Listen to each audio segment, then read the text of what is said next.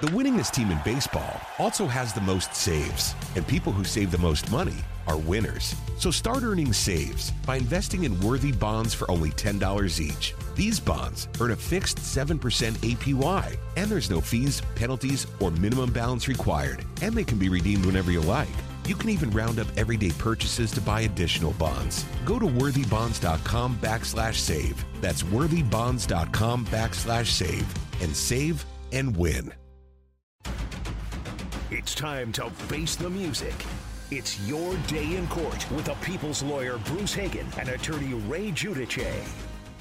The best two lawyers in the state of Georgia, maybe in the United States of America, sit with me on this episode of Your Day in Court with Bruce Hagen and Ray Giudice. And I always like to introduce you to them. That way, if you need expert legal advice, you know where to get it. Bruce, how do folks get a hold of you?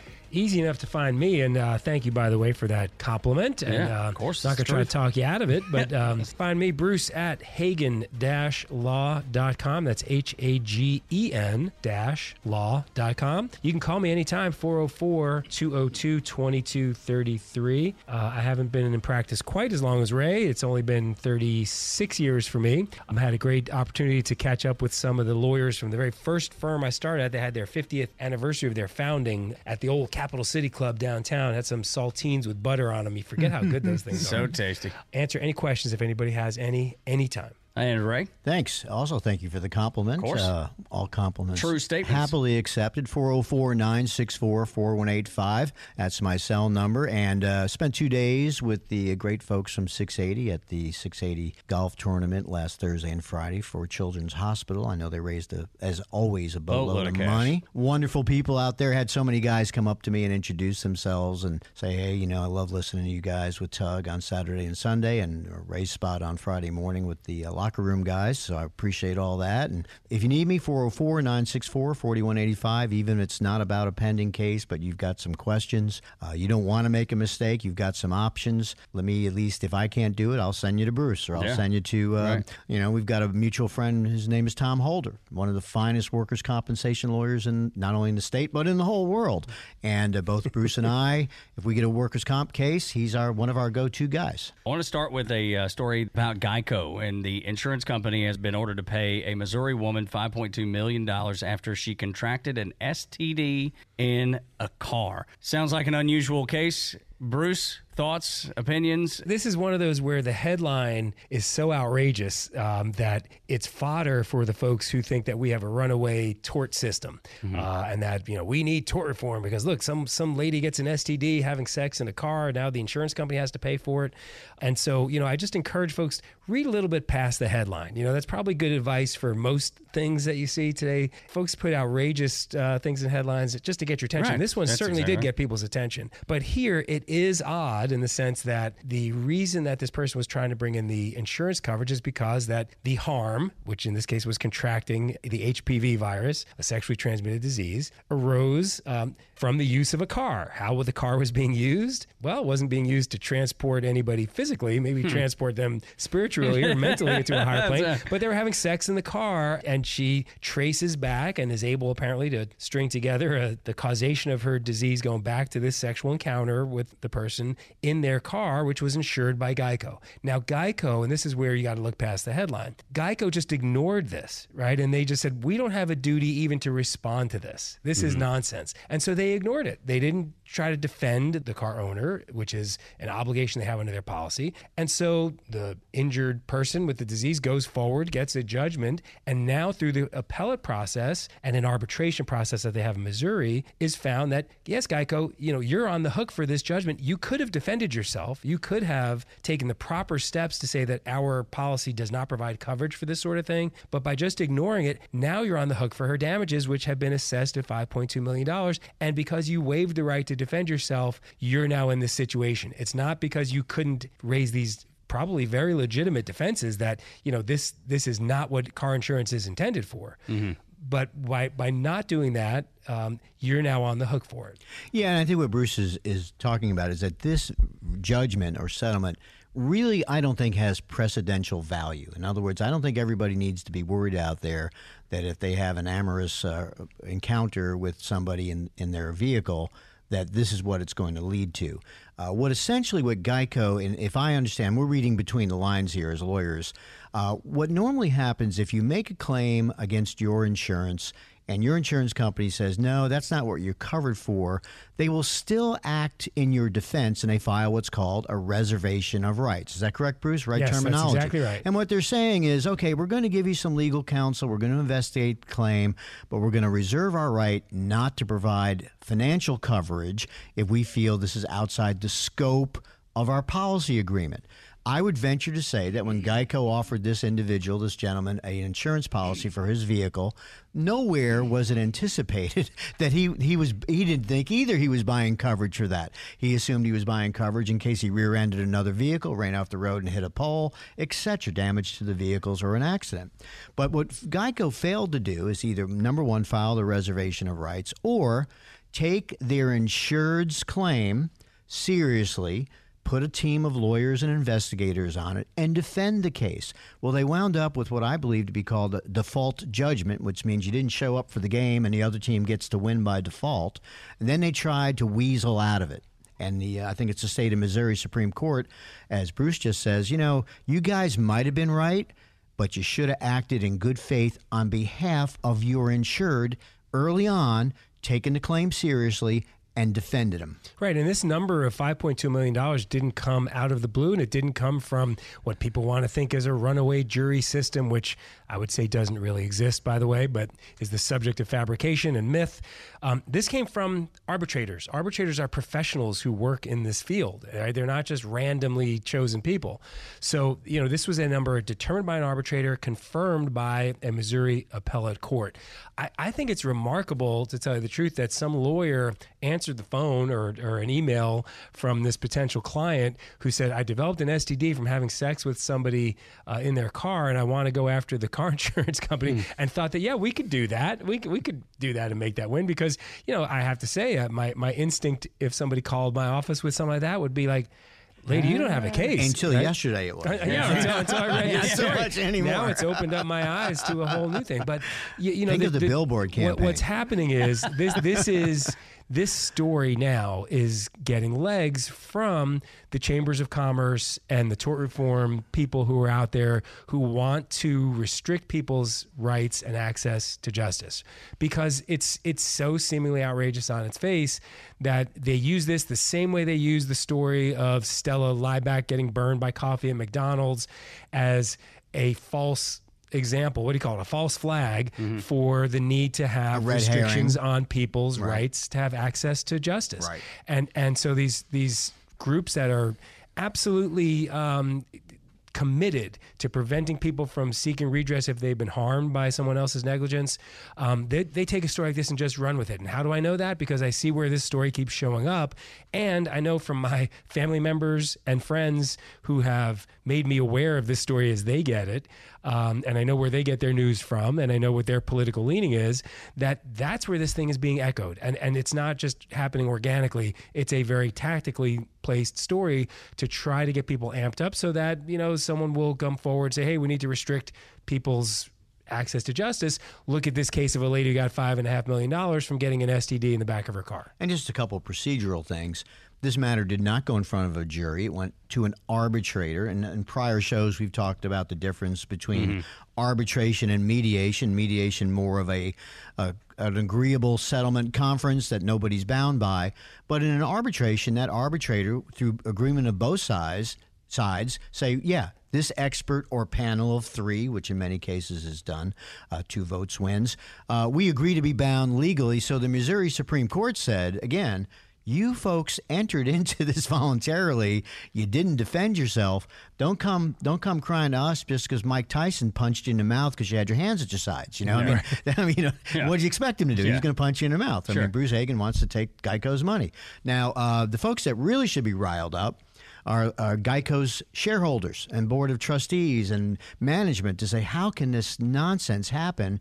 And now think about the bad PR that comes out of this. I mean, there's no who's Geico got? Is that the gorillas or the Gecko? They got the gecko. Yeah, the gecko. The caveman. The lizard. I can't even remember. They have great ads. Who's the woman in the white jumpsuit? Yeah, that's She's Progressive. That's Flo. Yeah, Flo. Okay. Well, Generally anyway. speaking, I tell people when they ask me from whom should they get insurance, it's like, if you can remember their ads, you don't want their insurance. Yeah, right. That's a great point.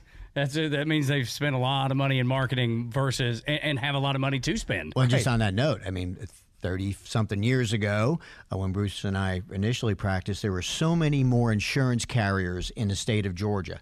Companies that most folks out there may have never heard about: Amica, Arabella, USF&G, American Express wrote automobile policies, Motors from General Motors. They have been squeezed out of the market by the Big Four, Big Five, Allstate, State Farm, Progressive, Geico, maybe Liberty Mutual, that probably write, 80 or 85% of the policies out there. So there's actually no real competition. There's really no competition. Which is never a good thing. Competition always making everything better. So just just to summarize this, does this change the way insurance companies function? Well, I mean, you'll probably see, you won't see because nobody actually reads the policy. Yeah, that's fair. But I suspect that they'll put language in their policies now specifically excluding these sorts of alleged claims from being covered. Yeah. And maybe even they'll come up with a product that if you want us to cover you for, sexually transmitted diseases while you're in your car or anything else, we'll cover you for that. You just pay more, you know? And we always talk about the law of foreseeability. It certainly wasn't foreseeable to Geico when they structured this insurance policy that this type of a claim was ever going to be made. So, but you know what? They'll just add another 2 lines. Some law firm will charge them a whole bunch of money to write that really carefully. There'll be a box where you have to put your initials in. And Bruce, if you're going to get these claims, get them soon, buddy. Yes. So if you're listening and you have you've contracted a sexually transmitted disease while in a car that's insured by a company such as Geico, please give me a call. I see half the sales staff out here raising their hand out there, flagging us down. When we come back on Extra 106.3, what's going to happen to Todd and Julie Chrisley, as well as Deshaun Watson, who reiterates the fact that he is regrets the lawsuits that have happened, but what is going to be the impact on him moving forward next on Your Day in Court with Bruce Hagan and Ray Giudice on Extra 106.3. The winningest team in baseball also has the most saves, and people who save the most money are winners. So start earning saves by investing in worthy bonds for only $10 each. These bonds earn a fixed 7% APY, and there's no fees, penalties, or minimum balance required, and they can be redeemed whenever you like.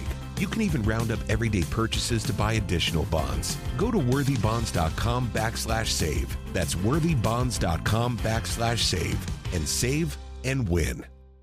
Hey everybody, Buck Bellew here, and as a recent customer of Jim Ellis Automotive and a longtime friend of the Vice President, Stacy Ellis, man, I know Jim Ellis Automotive Group takes pride in being a family-owned and operated business. I saw it firsthand. When Stacy's granddad, Jim Ellis, founded the company back in '71, his goal was to treat every customer like family by offering a car buying experience that was both easy and fully transparent. And it worked. 50 years later, Stacy's dad, Jimmy Ellis, grew the organization to become Georgia's largest family-owned and operated automotive group. And today, third-generation family members like Stacy, along with more than 1,700 dedicated team members, are working hard to uphold the values Jim Ellis Automotive was founded on. And that's why Jim Ellis has been around for over 50 years. Enjoy the advantages of buying your next vehicle from a family-owned and operated dealership. Visit jimellis.com or stop by any of their 20 dealerships located throughout Metro Atlanta. Jim Ellis Automotive, where you can always expect the best.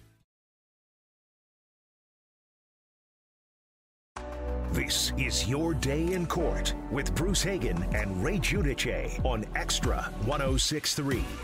We're going to start segment 2 with the Chrisleys. Chris Chrisley, he and his wife have been convicted of tax evasion and fraud. They say, of course, quote, the family is devastated by the verdict. Any future planning on their life is pretty much on hold until they learn the sentencing. How do y'all expect this to play out? Because, I mean, $30 million in fraud. Yeah, and I have to say, I was a big fan of this show early on. Were you? My wife and I watched it a good bit. It was just so ridiculous. And then, the ridiculous part was, he has that affect of sort of, the Southerner who's over the top feminine and living a married life with children, and yet he's so over the top feminine. In fact, one of the things that turned on him here is that ultimately the evidence against them came from a guy who they had as a financial manager for some of their companies, a guy last name Braddock, but apparently he and Todd had been lovers. When that ended and Braddock got fired, the scorned lover went and spoke to the feds and gave them all the dirt that they needed on financial fraud, lying to banks in order to get loans, tax evasion,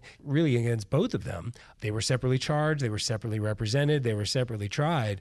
This guy Braddock, they attempted to villainize him as somebody who was just vindictively trying to take down the Chrisleys, but obviously the evidence was strong enough that the jury went for it. 12 counts of tax evasion, bank and wire fraud, and conspiracy in 2019.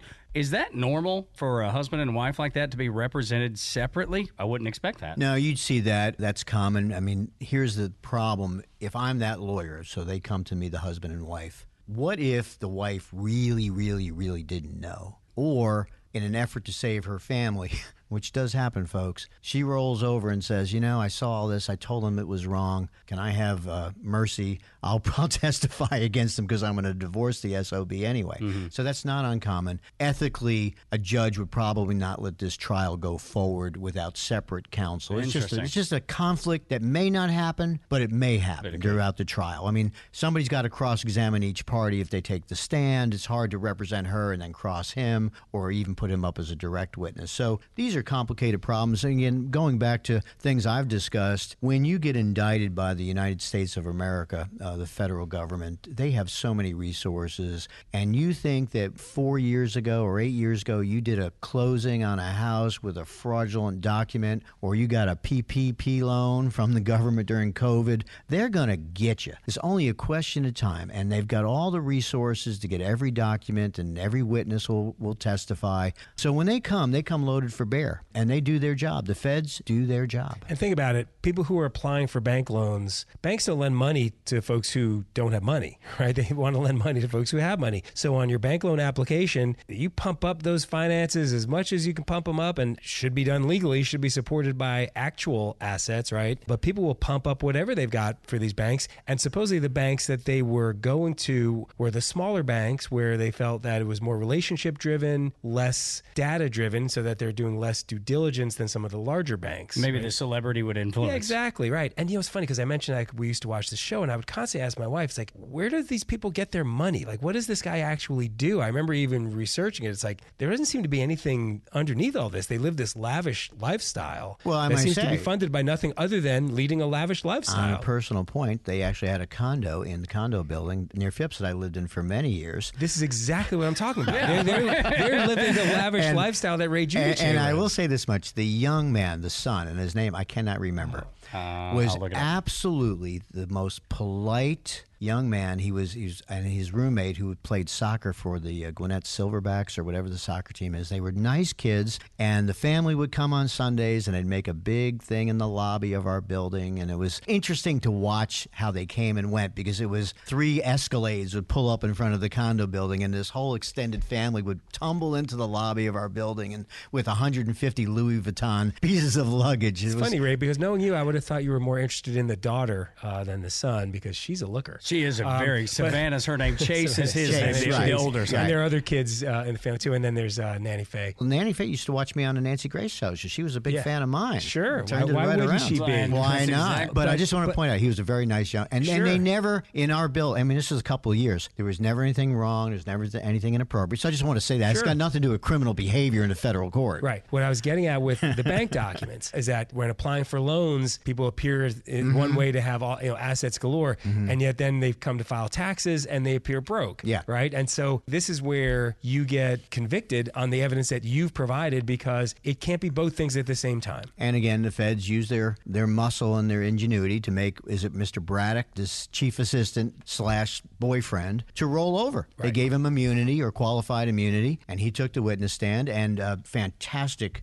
Atlanta lawyer known throughout the state, Bruce Morris, I know he did everything he could for his clients, but that's tough when you're going against the feds and they whip out and they've got, the actuarial accountants who work for the FBI and the bankers that say, this is the documents they gave us. They said it was secured by a house in St. Simons that had $4 million in equity, and all of it apparently, according to this jury, was a sham. Now, what'll happen, Tug, is they've been convicted, and now the feds, through the probation department, they're not on probation, but that's who does it, does what's called a pre-sentence investigation. And I will tell you, my personal experience, those are really thorough and well done. And if the pre-sentence investigators find the same kind of lack of appropriate behavior financially, it's not that they're going to have another trial, but essentially they're going to tell the judge and the U.S. attorney, hey, these people can't be trusted on probation or parole. They commit fraud, financial fraud. They're maybe are still doing it. Or maybe, and potentially. Exactly right. That's their MO. They might be a flight risk. They may have a place out of the country. So then there'll be sentencing. And in federal financial crimes for sentencing,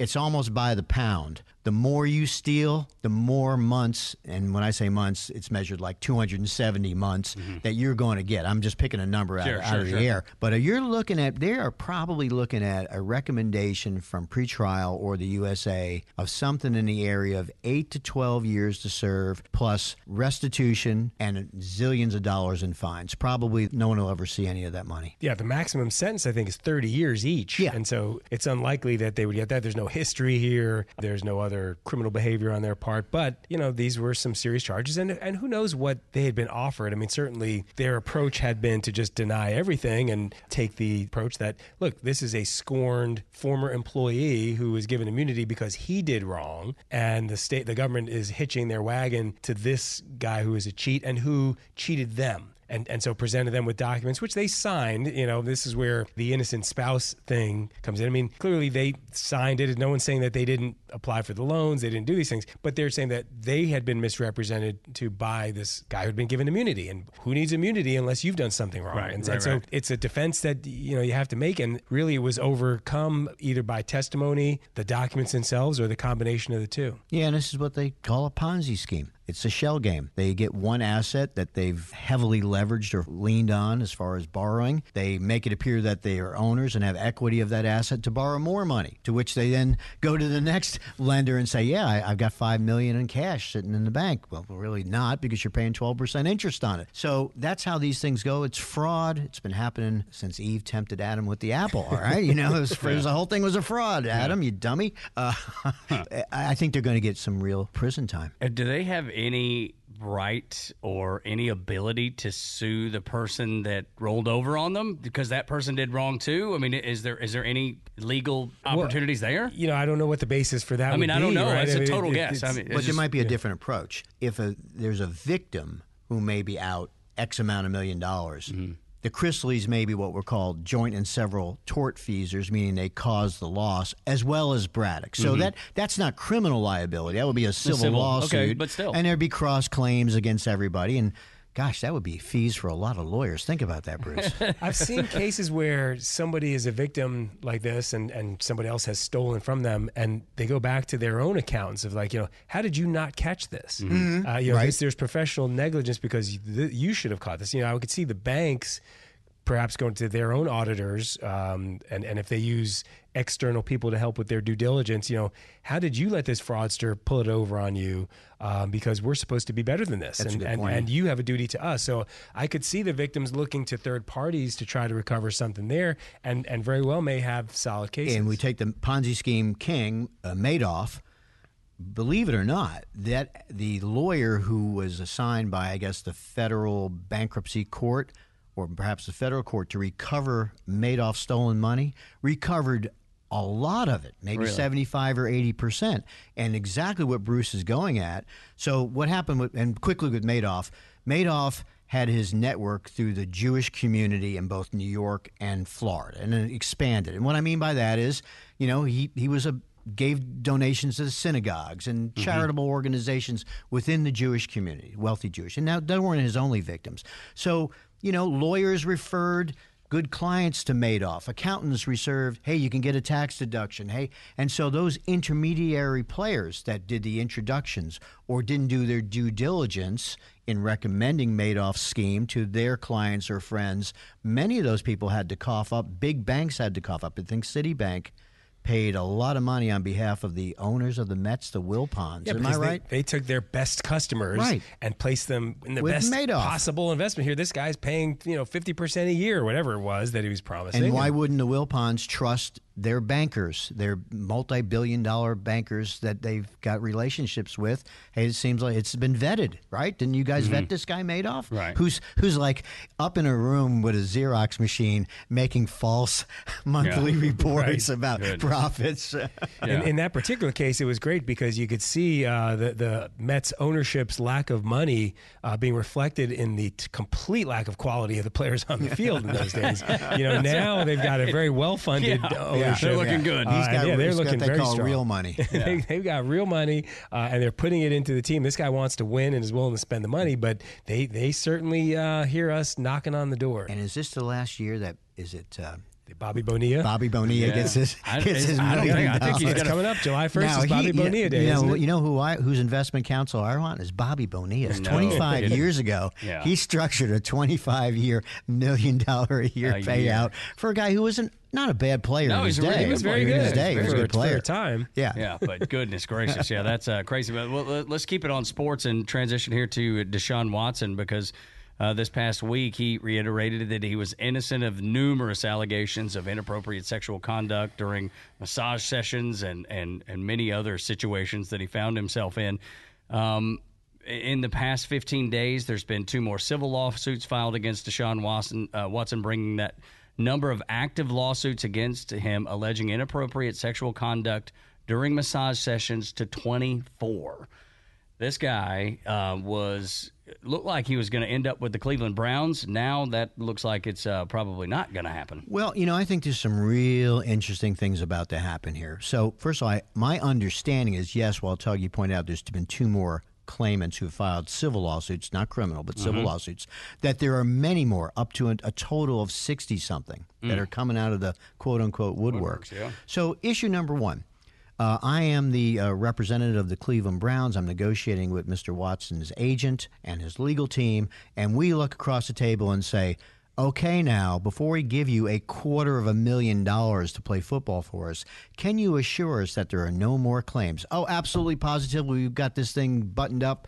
That's the extent of the iceberg. There's nothing under the water, Captain of the Titanic. There's nothing to hit here. Well, you know what? We signed that contract based on your assurances. Now, maybe we didn't do our due diligence, or the league, which I still can't understand how the NFL is letting this go by. So that's problem number 1. Number 2 is, just because the district attorney in the city of Houston decided not to present those original claims to the grand jury, that doesn't mean they can't reconsider that based upon new cases or potentially new evidence, or that some of these claimants are in other jurisdictions where a district attorney may say, young lady, I'm taking your claim to the grand jury. We're going to put Mr. Watson on trial. Yeah, because if he's addicted to massage the way he seems to be, it's a lot of massages from a lot of different people under any scenario.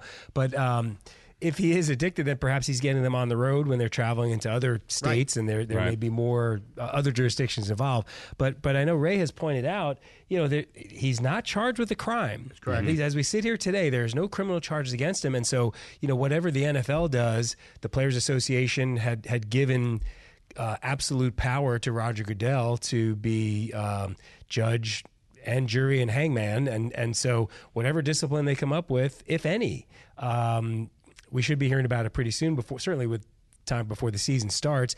And, we're sort of imagining what those negotiations were like with Cleveland. But, what would they have been like with Atlanta? Let's not forget. We ran Matt Ryan out of town because Arthur Blank had this fantasy that wouldn't it be great to get Deshaun Watson now that all this stuff is behind him.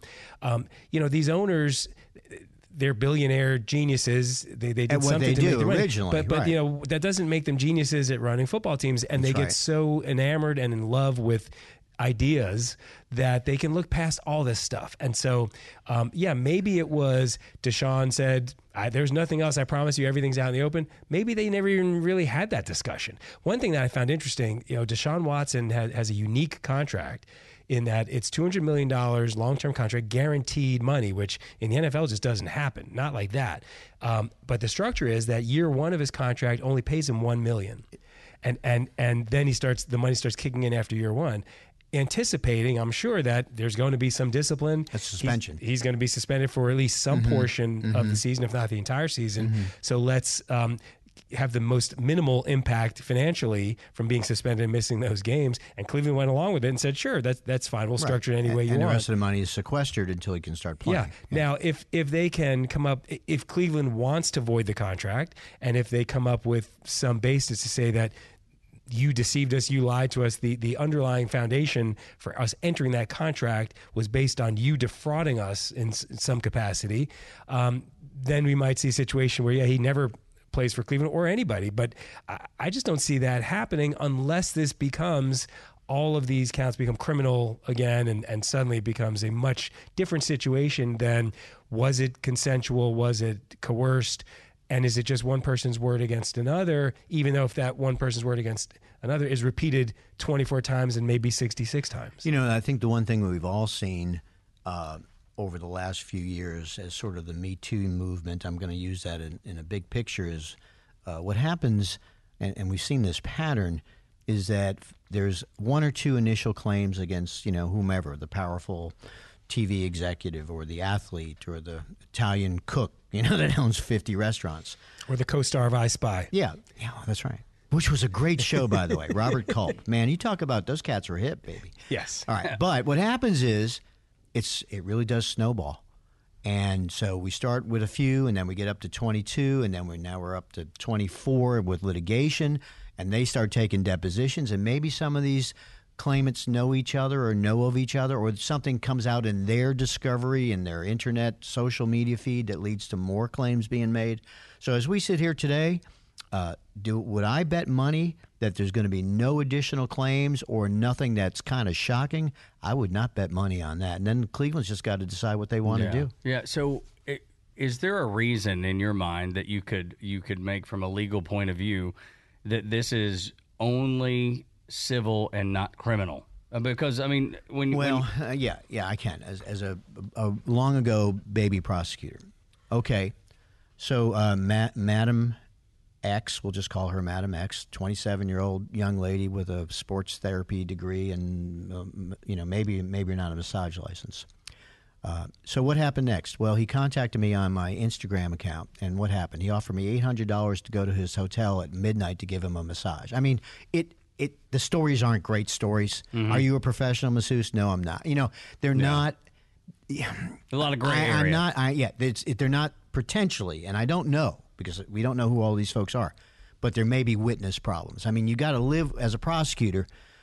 Sometimes you have to put up totally different bracket, but you have to put up gang members to convict gang members. Right. And they may have credibility is an issue. Yeah, absolutely. And you may have to have a prosecutor that says, okay, I'm going to put up some folks that maybe were on borderline of their own behavior. Hey, by the way, did you declare this as on your income tax? Did you get cash? Was it a handbag or an $800 pair of shoes with red soles? I mean, none of this is going to be it's all unsavory, right? And I don't know any of these individuals, so I'm not accusing them. No, of course. But that may have been part of the conversation. Is we kind of know what went on, but not the best witnesses in the world. Yeah, and that factors into the major difference between criminal and civil cases being the burden of proof. And so when you've got credibility issues and your burden of proof in a criminal case is to prove every single fact beyond a reasonable doubt, that means that you've got, if you take a scale of 0% proof at one end of the spectrum and 100% proof at the other end of the spectrum, you've got to be pretty darn close to that 100% proof to be beyond any reasonable doubt. There can still be some doubt, but you've got to have a rock solid proof, and it's hard to do that when you're relying on witnesses who have credibility problems, if that's the case, or the evidence is scant, even if it's one person's word against another, right? In a civil case, the burden is what we call a preponderance of the evidence, and what that means is that it's more likely than not. So again, taking that scale from 0% to 100% proof, and you put that 50% mark right in the middle, as long as you can just get a tiny bit past that 50%, you've met your burden of proof. There can be all kinds of doubt, all kinds of credibility issues, but as long as you're more than 50%, then you've proven everything you have to prove there. And so this is why you see situations where somebody is not guilty in the criminal charges brought against them. I'll give you a very famous one. O.J., right? O.J. Simpson, not guilty in the criminal case. And then in the civil case for wrongful death involving the exact same facts, he's found guilty of causing the wrongful death of Nicole Brown Simpson and not Cato Kalin, Ron Goldman. Yeah. And so it's the same facts, and he's guilty on the civil case. He's not guilty in the criminal case. And one quick pragmatic reason, city of Houston, fourth biggest city in America, got all kinds of serious crime, just like we've got here in Atlanta.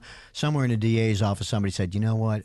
This is going to tie up a courtroom for a month. We've got 12 murders, 44 child assaulters. We're just not going to mess with this. Let them sue each other. And that doesn't make it right.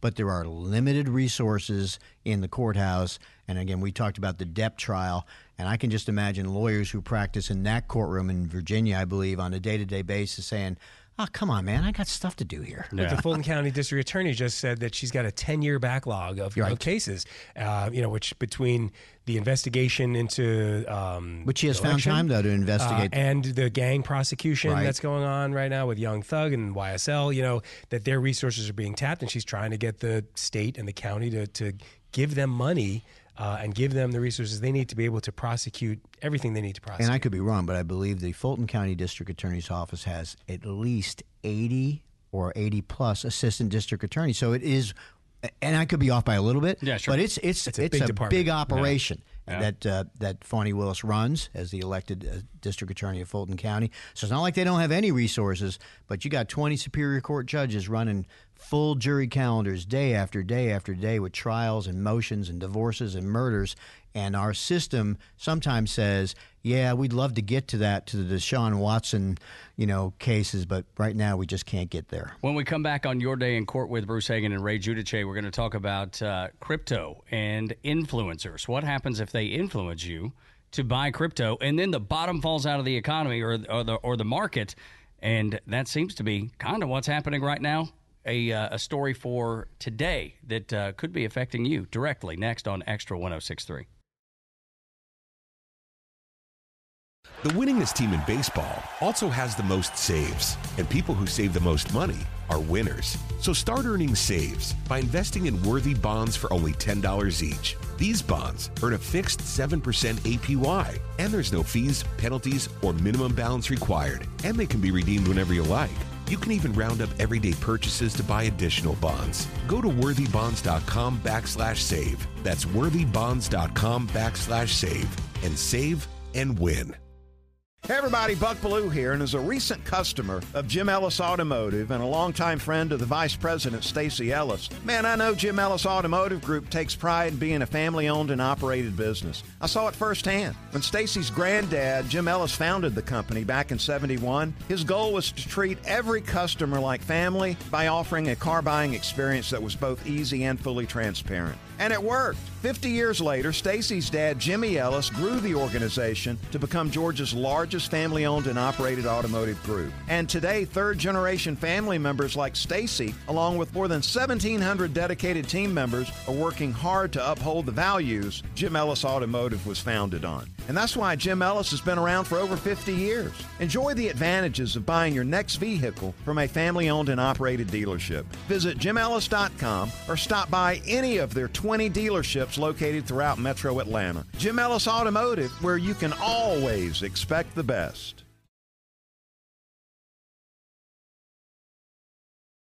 The This is Your Day in Court with Bruce Hagen and Ray Giudice on Extra 106.3. We've all seen the social media influencers on any of the social media platforms that you use. Crypto.com launched a latest brand starring NBA All-Star Joel Embiid. They've also used Matt Damon before.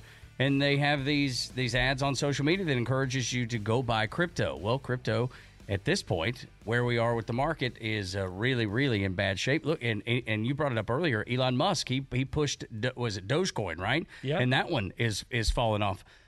What responsibility do influencers have when they're telling someone to go buy something and then the investment's not good? Yeah, I think we're getting into kind of a brave new world here. I mean, when Joe DiMaggio was selling the Mr. Coffee Pot, he sold you a coffee pot, and maybe you got a lousy cup of coffee, and that's the worst that could happen. But here we've got people who are investing their pensions or their life savings, or maybe going on margin, which is the worst way. Don't ever do that. To buy what is clearly speculative. I mean, this crypto thing, I don't quite understand it, so I'll defer to those who do. And I get that blockchain technology is going to be something that is going to be helpful and is helpful, especially in, the communication and the movement of product. But a currency that has nothing to back it other than the fact that somebody else will pay you a penny more than you paid for it. I mean, that's called the tulips, going back to the Dutch tulip fraud of, 1650, where it began. You can look it up. Or any other Ponzi scheme or other what they call a useless currency. So I think it's a problem.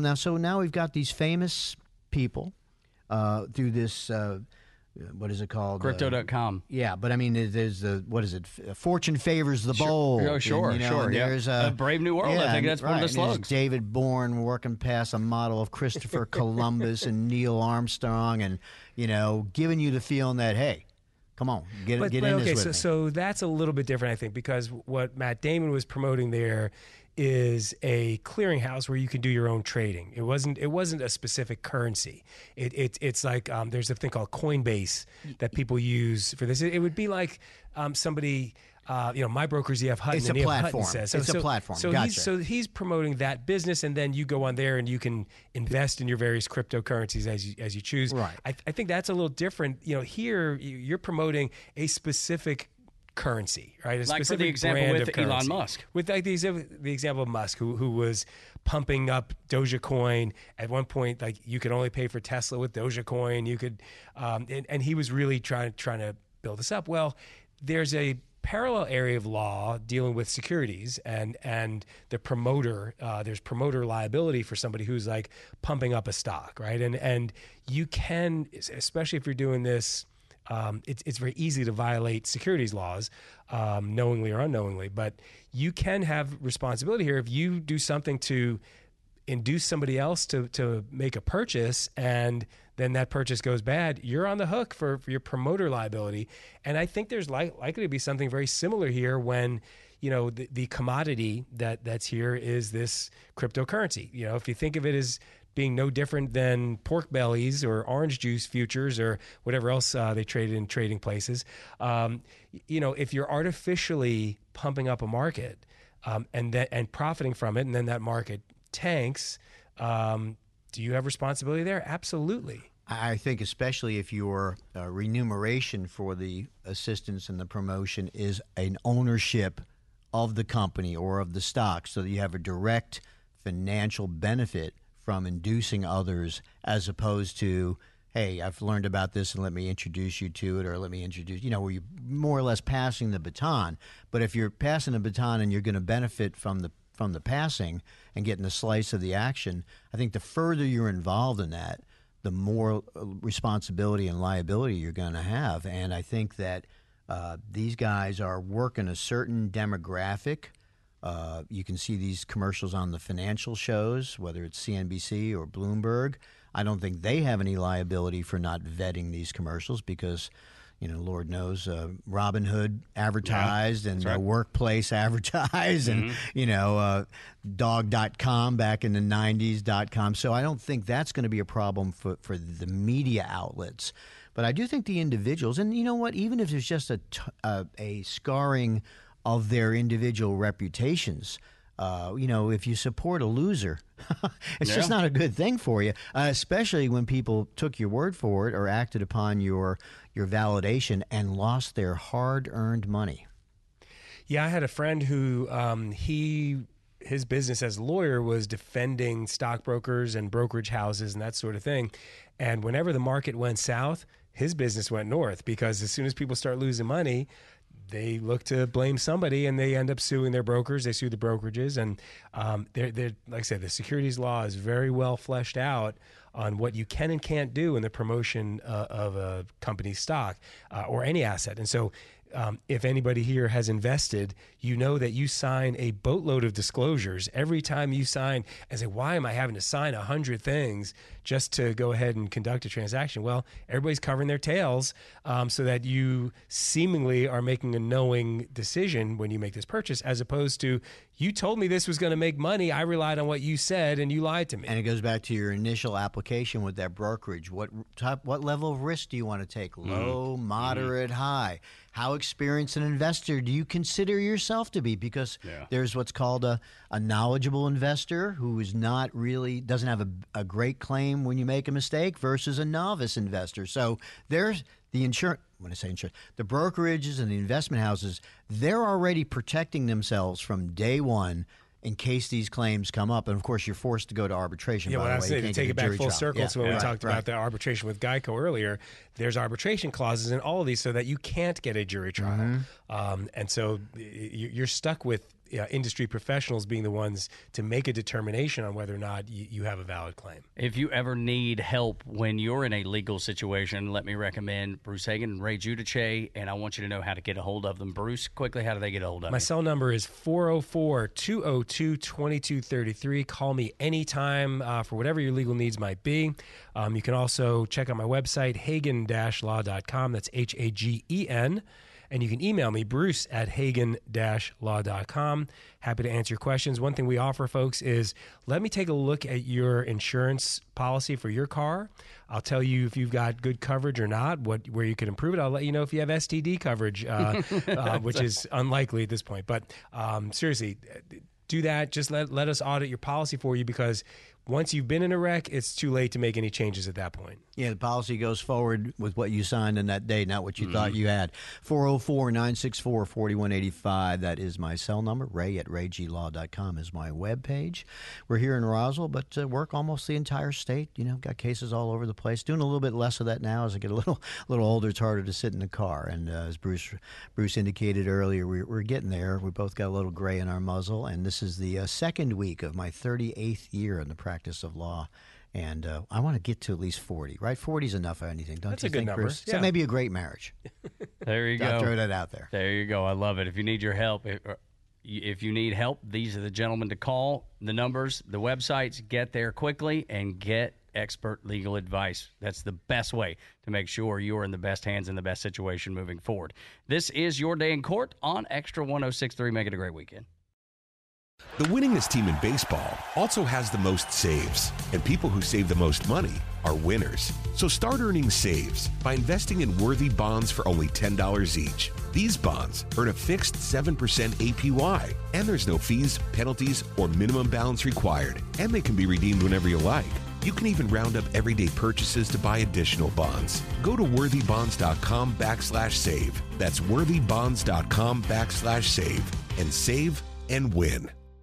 Hey everybody, Buck Bellew here, and as a recent customer of Jim Ellis Automotive and a longtime friend of the Vice President, Stacey Ellis, man, I know Jim Ellis Automotive Group takes pride in being a family-owned and operated business. I saw it firsthand. When Stacey's granddad, Jim Ellis, founded the company back in '71, his goal was to treat every customer like family by offering a car buying experience that was both easy and fully transparent. And it worked. 50 years later, Stacey's dad, Jimmy Ellis, grew the organization to become Georgia's largest largest family-owned and operated automotive group. And today, third-generation family members like Stacy, along with more than 1,700 dedicated team members, are working hard to uphold the values Jim Ellis Automotive was founded on. And that's why Jim Ellis has been around for over 50 years. Enjoy the advantages of buying your next vehicle from a family-owned and operated dealership. Visit jimellis.com or stop by any of their 20 dealerships located throughout Metro Atlanta. Jim Ellis Automotive, where you can always expect the best.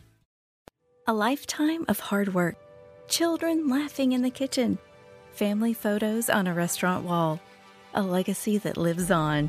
It all comes from the power of a conversation, like the one Tommy Hall had with First Horizon Bank about taking over his father's Charleston-based restaurant business. Now the table is set for a whole new generation. First Horizon Bank. Let's find a way. Go to firsthorizon.com/Tommy. First Horizon Bank, member FDIC.